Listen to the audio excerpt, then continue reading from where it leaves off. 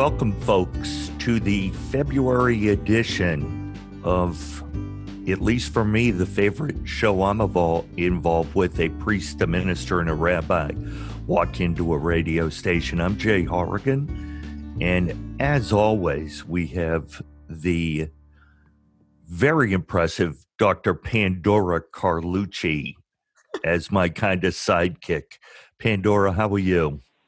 I'm fine and enjoying the day. It's always surprising to me to see the beautiful sun on the snow. Not growing up in the Northeast with snow, it was a very surprising revelation, a part of living with snow. It's lovely. It is. The way it looks when you have such a bright day out here is just awesome. Awesome. We have our normal guests with us this weekend. We'll start with and say hello to Rabbi Tom Alpert. Rabbi, hello. How are you? Shalom, everyone. Shalom, Jay. Hello, everyone. And I'm so looking forward to yet another of our conversations. We also have Reverend Kathy McAdams. Reverend Kathy, how are you doing? I am wonderful, Jay. Good to be here. I don't know about being a normal guest, but a regular guest. I don't know. Yeah, maybe that's the better way to frame it, and we'll explain that to the listeners. With our last guest, who we won't call normal, that's Reverend Eric Cherry. How are you, Reverend Eric? Yeah, I'm going to embrace the abnormalness of the day and the time, if that's okay, Jay. Good to be with you all, as always. Oh, I'm so glad we're able to do this once again. It has become, I know for me and Pandora, talking to her, kind of the highlight of at least my month, because it's a unique and different type program that just not used to doing. So to be able to get together with you folks once a month is a pleasure. So as we check in, like we do and have since we started our show back several months ago, the first thing we've been asking, and Pandora and I were talking about it before we came on, we're getting close to the 1-year anniversary of the whatever you want to call it, the big shutdown. How is that affecting? Have you noticed any changes with the vaccine starting to roll out? Rabbi Tom, how are things with you and the folks at your temple?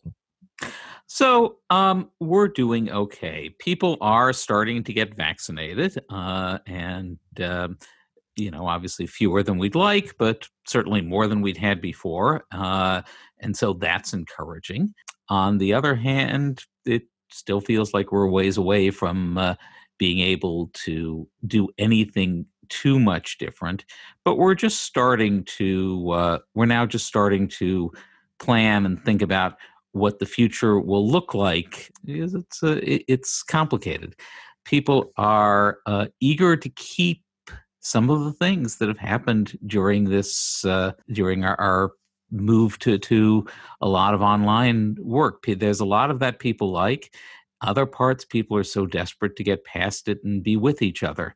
And so how we're going to work that all out, we will know in the fullness of time. And the fullness of time seems to be coming up, so we need to figure out what we're doing. I muted myself there, which I'm sure there are plenty of people happy with that. I know my wife is, but she claims she could still hear me. But Rabbi, to your point, it's interesting to see in my little bubble that I'm in, some of the schools that I referee basketball at are going to have an end of the year tournament. And some of these schools in one specific league voted yesterday to let parents in from both schools as long as they've got a player on the team. They hadn't been doing that. So they think, in their judgment, it is a safe setting for it. And that's something we haven't seen, in a long time, 11, 12 months. Reverend Kathy, how is it impacting you folks? Well, I think it's a little early to see much change. We're still entirely remote for church school, for adult education, for meetings. And we usually broadcast worship from the church. But Zoom turned out to have a special advantage last Sunday when we were able to lead worship from home. And that saved any of us from driving in the snowstorm. So as Rabbi Tom was saying, that this is something that, we may be able to hold on to and use as an asset in the future. We've been checking in with our elderly members just to be sure that they all have access to a COVID vaccine and offering to help secure appointments for them and rides to those appointments. And it does seem like most people are interested in pursuing vaccination. That's great that the majority of people are willing and interested in getting the vaccine. That's great to hear. Reverend Eric, how about... I was able to get a vaccine too because I work in hospice. So not because I'm over 75. February 1st, I got my first one. Oh, good for you. Congratulations. That's awesome. Reverend Eric, how are folks in your congregation doing? Yeah, I would mirror what's been shared already by Tom and Kathy. Our ministries are just about 100% online only. We're ramping up to prepare for hybrid ministry once it's safe for people to be back in the meeting house. The children's program is happening online, and this semester, our middle schoolers are really enjoying a faith and magic curriculum. A minister who's also a magician is leading their 10-week course, and they're having a lot of fun with that. And our seniors are also quickly getting their first doses, and like Kathy, I was able to get my first dose of Moderna in early February, and hoping that that's going to, at some point, not soon, but in the next couple of months, make it possible for me to do more in-person ministry when it's safer. And at the same time, just yesterday, tried very hard to get an exception made to make an in-person visit at MGH and wasn't able to.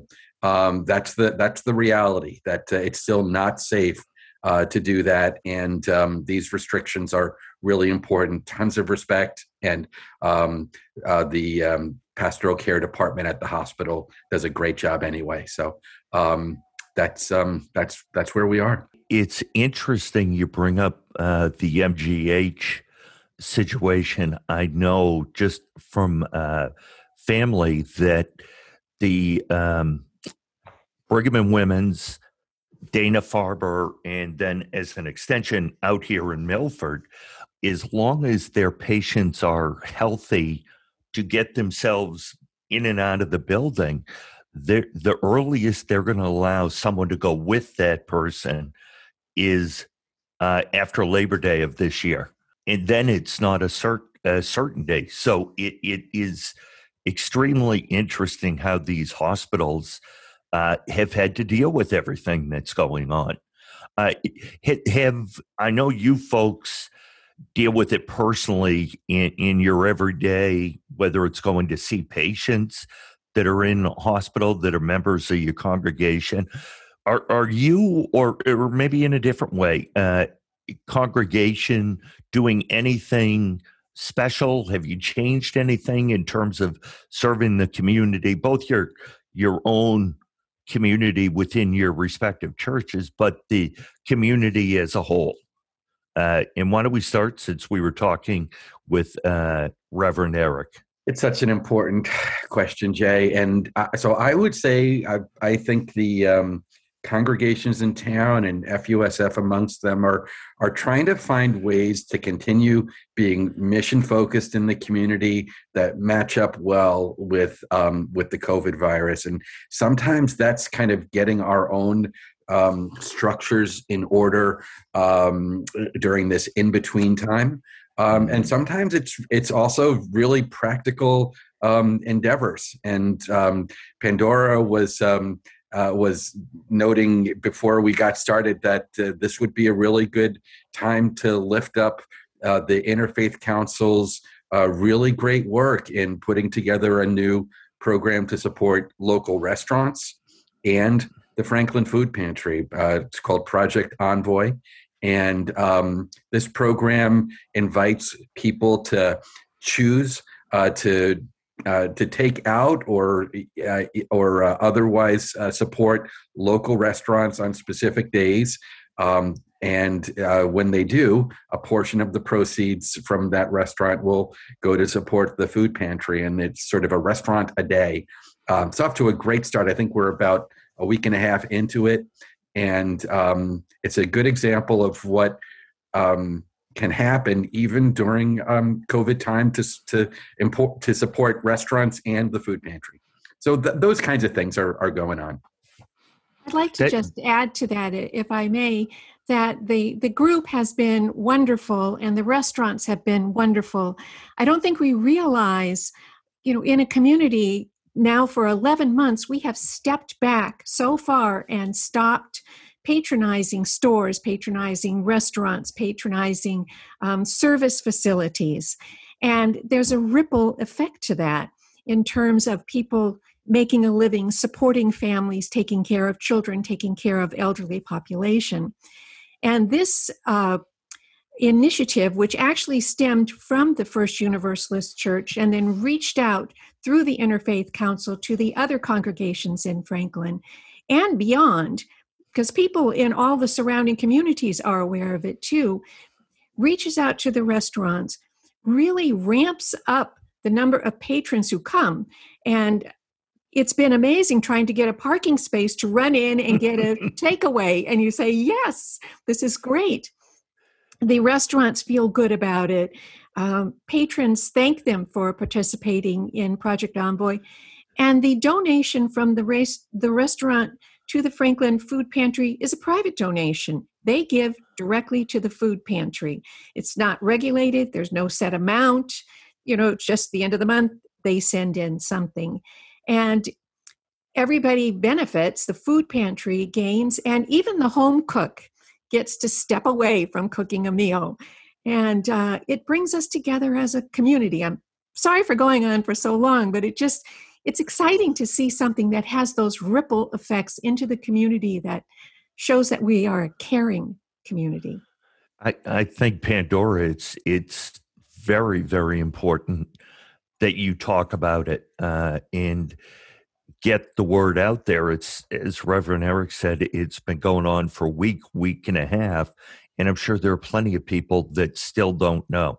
If we're able to reach even one or two individuals that decide to kind of get involved with that, it's worth it. That's what kind of I think the show wants to do, and our get-togethers. What we want to accomplish is helping others and providing a little positivity, maybe a little light at the end of that tunnel. And this clearly is something that will help that.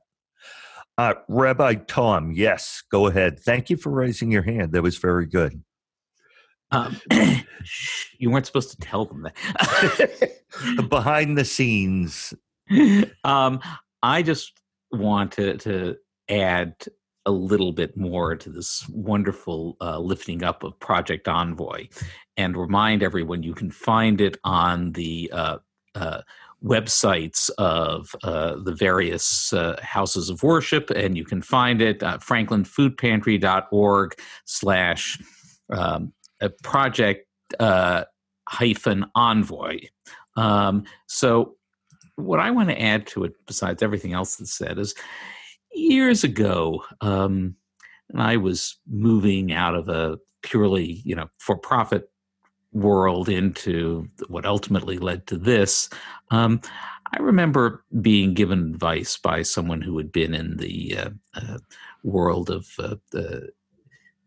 doing good things.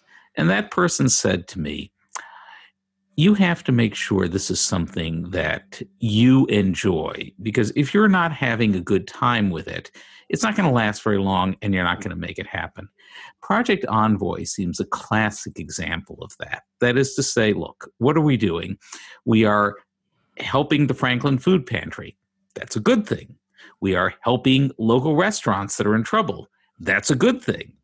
But as Pandora was saying, we're also helping ourselves. We're having fun with it. It is enjoyable to get these meals. It is enjoyable to see lots of people around.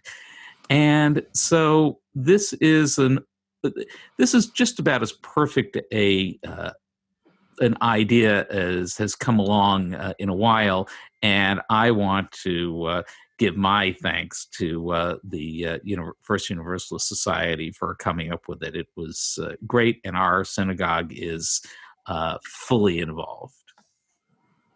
That is just tremendous to hear. Reverend Kathy, how about with you and your congregation? Things you're still doing, we're doing, etc. Well, I think Project Envoy has been a big focus for us as well. So I just want to add my support.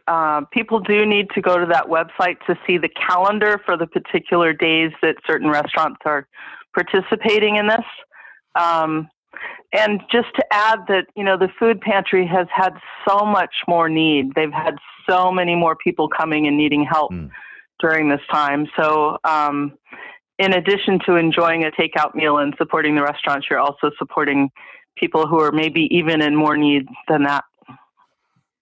I'd like to just add to that. I don't know that people are aware of this, but Massachusetts is one of the most hard-hit states right now when it comes to food insecurity in the country.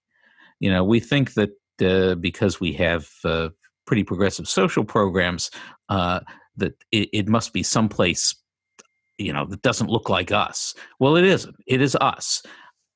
Can't tell you the reasons. I'm sure that we could go into. There could be all kinds of ideas. I'm sure cost of living is part of it. But Massachusetts is in serious trouble when it comes to food insecurity, which and so what our food pantry in Franklin is facing, we're facing all through the Commonwealth, and everything we can do to change that is going to be very important. Excuse me, that's great.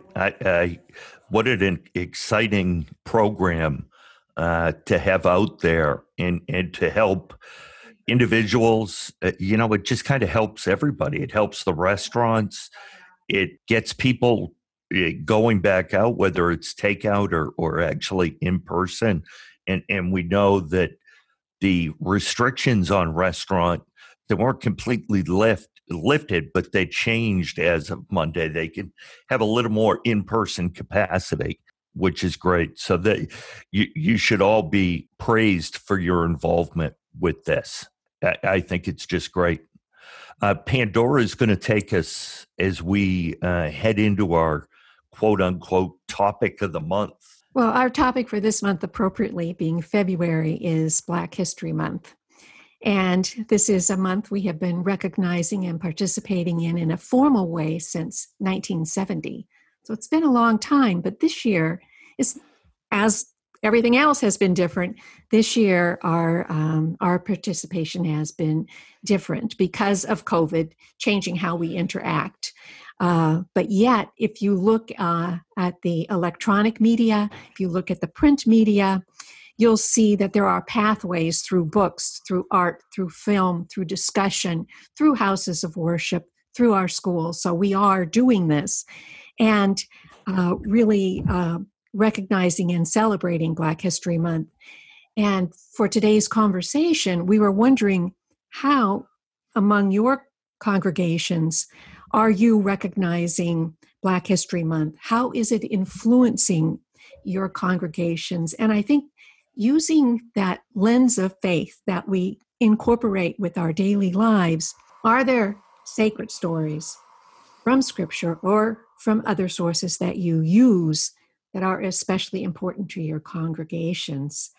And I was wondering, Rabbi Tom, I looked at this. You always have a story for us, and I love them because they have vocabulary that is new to me, and I always learn. And so when I was looking at Black History Month, I was wondering, how would you tie it to scripture that informs and directs your faith and your congregation?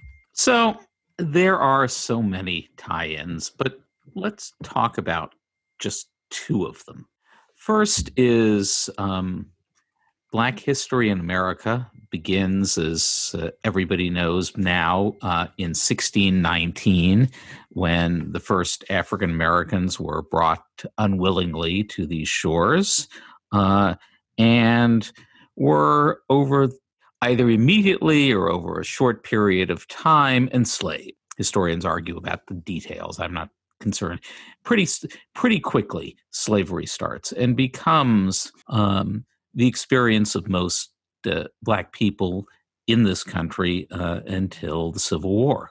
And so in Judaism, this is a kind of natural fit, because the story of the Jewish people, and especially the story in the Torah, as we say at Passover, is me'avdut lecherut, from slavery to freedom. If you ask for what the core Jewish narrative is, it is we were slaves in Egypt and ultimately were freed. The old Negro spirituals are songs that are frequently taken from this Hebrew Bible context of freedom. And so there's a connection there, and it was, particularly, and during the Civil Rights era, among the Jewish community, this felt especially powerful. What we have learned is now the second part, which is the history part. And the thing about history is everybody's history is their own. And it is not appropriate to take Jewish history and say, oh, that's the same thing as Black history. There are similarities. There is a history of oppression. There's a history of being treated as second class or below. But it has varied and is different in America. The Jewish experience in America is different from the Jewish experience in Europe. And the Black history in America is different from the Jewish history in America. And so we have to take each person, each community on their own terms and learn about them, and not assume in advance, oh, yeah, you're doing this. That's just like when we did that. It's like when you did that. Each of us needs to be heard. Each of us needs to be listened to. Within the Jewish community, we are more and more cognizant that there is a community of Jews of color, including Black Jews. The numbers, someplace between 2 and 4% probably are Black, and folks who have a Black and a Jewish experience have their own particular stories, that they're part of both communities and are aware of interactions. And so in my movement, I've been very proud to see that we have been lifting up their stories and bringing them to those of us who are not Black, and trying to see how the various connections work. So with that, my goal in Black History Month is always to learn. I studied history before I did anything else. It's always the thing I read and learn from. And, the more I can learn about it, the better. I'm currently reading Isabel Wilkerson's book, Caste. She's speaking at our rabbinic convention in March.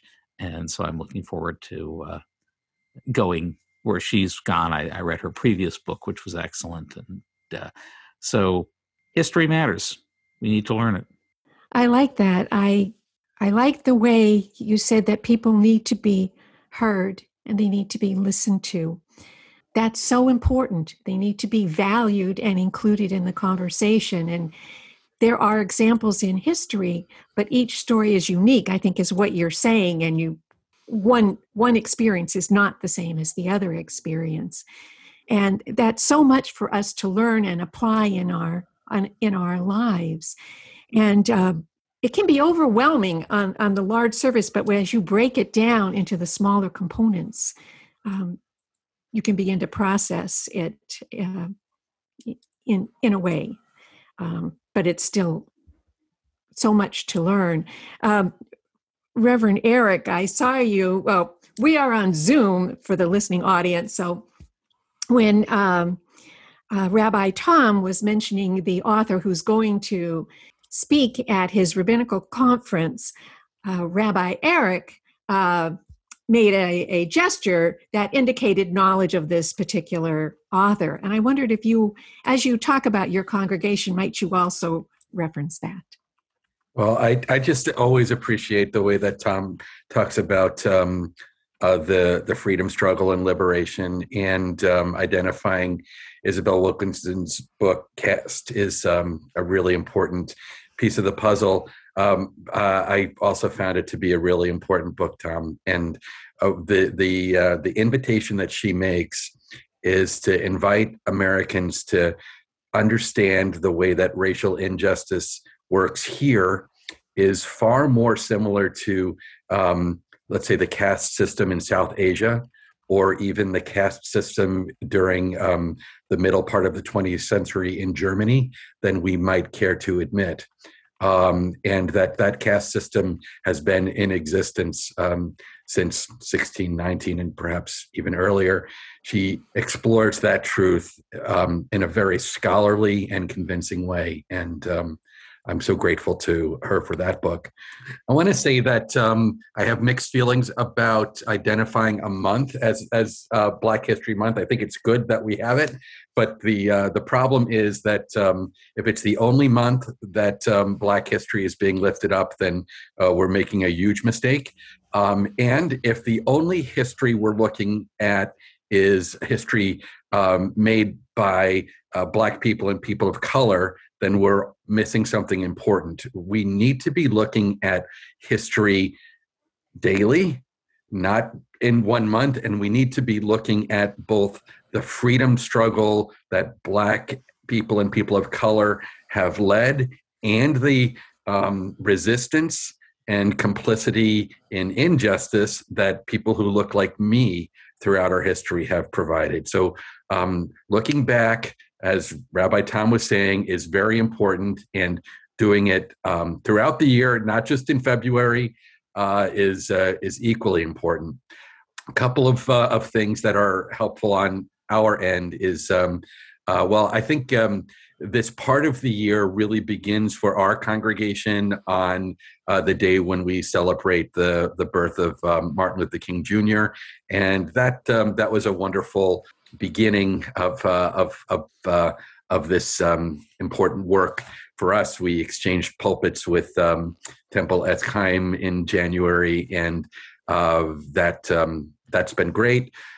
We are starting what we call a common read. So Unitarian Universalists all over the country are reading a book together and doing discussion and spiritual discernment on that book. And ours is called Breathe, A Letter to My Sons by Imani Perry.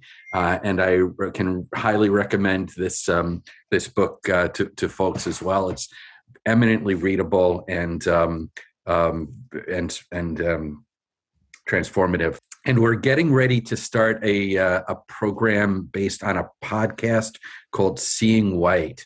A member of our congregation has experience leading discussions that are follow-ups to that podcast, and that will be a part of our Black History Month and beyond racial justice work in the short term.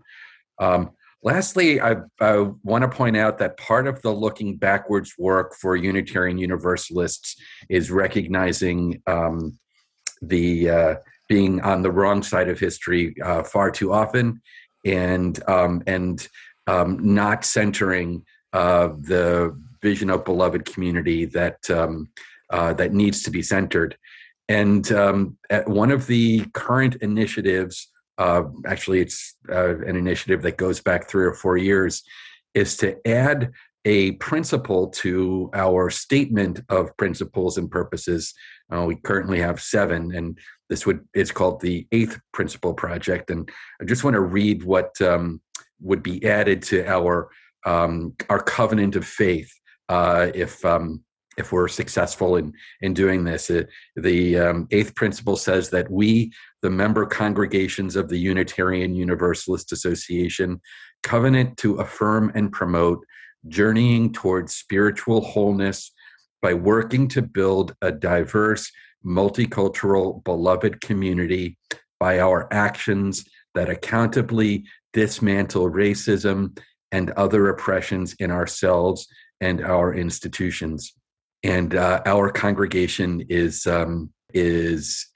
on board with the process of discernment related to this 8th principle, and that will be a part of our work going ahead as well. Would this 8th principle be for all of the Unitarian Universalist societies across the country? Is this a national movement, or is this regional? That's our hope, Pandora. So this is a decision that will be discussed this June when we gather nationally. It'll be online, but our General Assembly happens each June. And then we expect it will be formally voted on a year from June. And it's a very significant change for us. This isn't a change that we do often. The last time this statement of principles was changed was in 1985.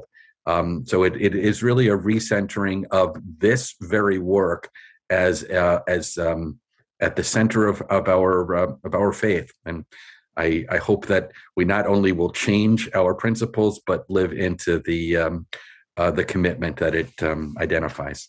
I think that's very exciting. I think that many of us, as we look at the generations of our families that are following us, children, grandchildren, nieces and nephews, grandnieces and nephews, as they go out into the world, they are forming increasingly culturally and ethnically diverse families. And I like the idea of the 8th covenant of faith that addresses that and brings it to the forefront and makes it part of the mission. But thank you for that. And thank you for sharing that with all of us, because I was unaware of it, so I appreciate it. We appreciate your prayers that it will happen, Pandora. That would be most appreciated. All right. Reverend Kathy, I think we've heard a lot from Rabbi Tom and from Reverend Eric, different pathways, looking back to history, looking forward to the future and maybe new steps. Can you speak to what is going on with your congregation? Sure. As a largely white congregation and a largely white community, I'm not sure how much connection people have really had with Black History Month other than what their children might have been bringing home from school. But I think this year is different because of the Black Lives Matter movement and the racial violence that we've seen over the past year, and how COVID has brought to light the disparities between different demographic groups. I think that people may be more aware this year. And even though the Episcopal Church is often seen as a white church, there are significant African American congregations. And we even have an African American hymnal that's called Lift Every Voice and Sing. And so I'm going to make sure that we bring some of those hymns and that culture into our worship this month, and also to talk about some of the African American history within the Episcopal Church. There are a couple of significant figures. Absalom Jones was the first African American Episcopal priest, and he was ordained in 1802. And he founded the first African American congregation, which was in Philadelphia.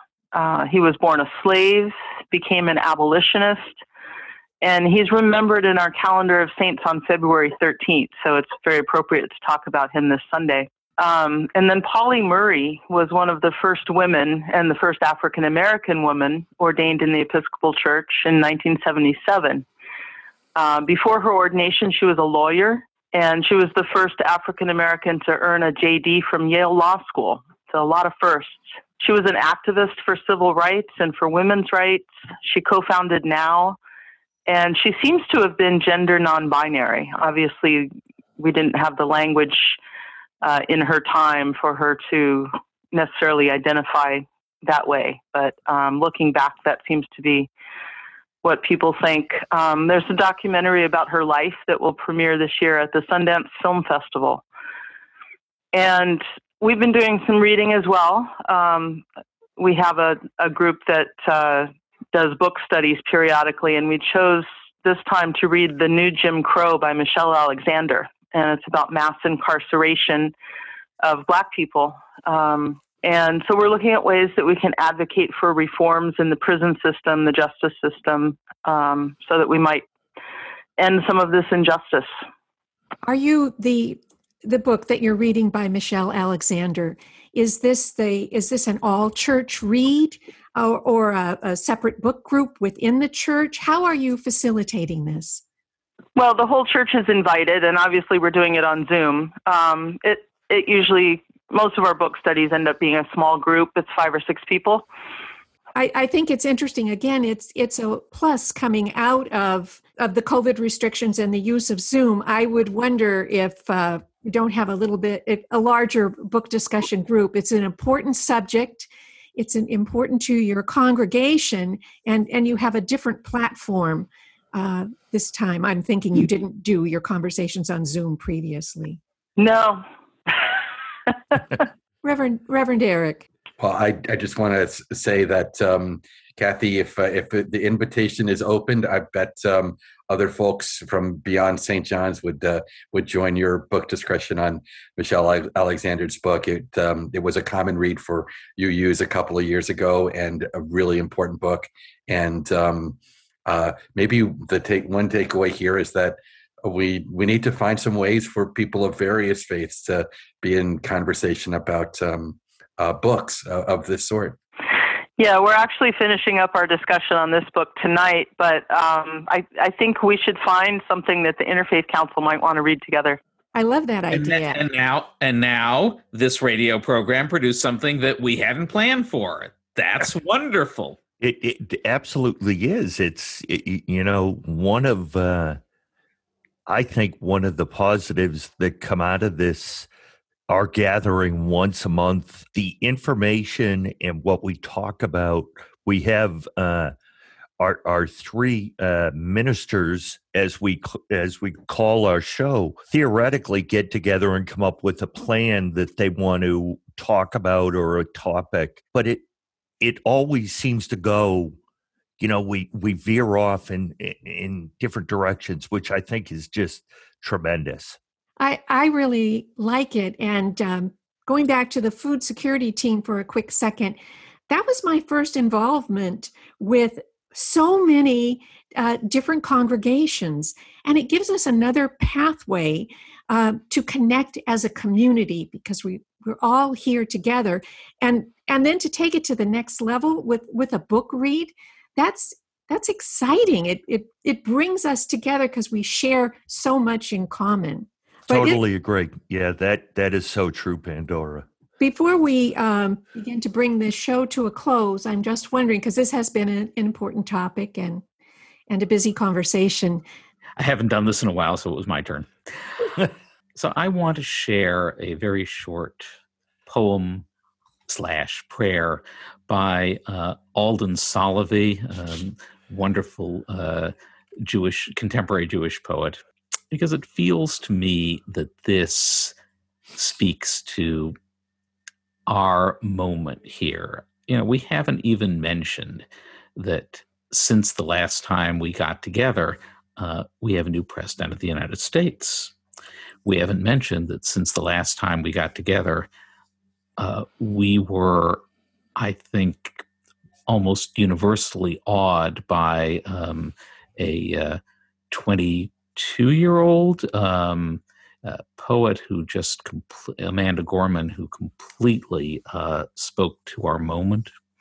And we haven't mentioned that, there is that we are in a place, I believe, of concerns for what has been done, what we've done, what others have done, and hope for where things can go. So I want to share this poem, which wasn't written for this, but it's appropriate. God, I am but flesh and blood, prone to error, inclined to holiness. Guide me, support me, lead me to a life of celebration.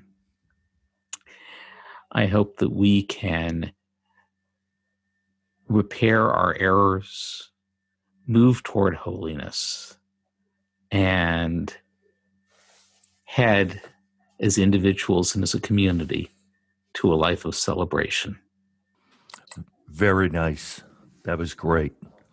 That is, I think it helps to center us after a rather robust discussion. It kind of brings you together and helps to bring it to closure. Before we do close, Pandora, I just want to remind at least the group of us on here that early on when I asked a question, Reverend Cherry called it important. So I just want you all to remember occasionally I can ask something important. What people don't know is that question was written out for me by Reverend Eric Cherry. So that may be why he called it important. But thank you for that.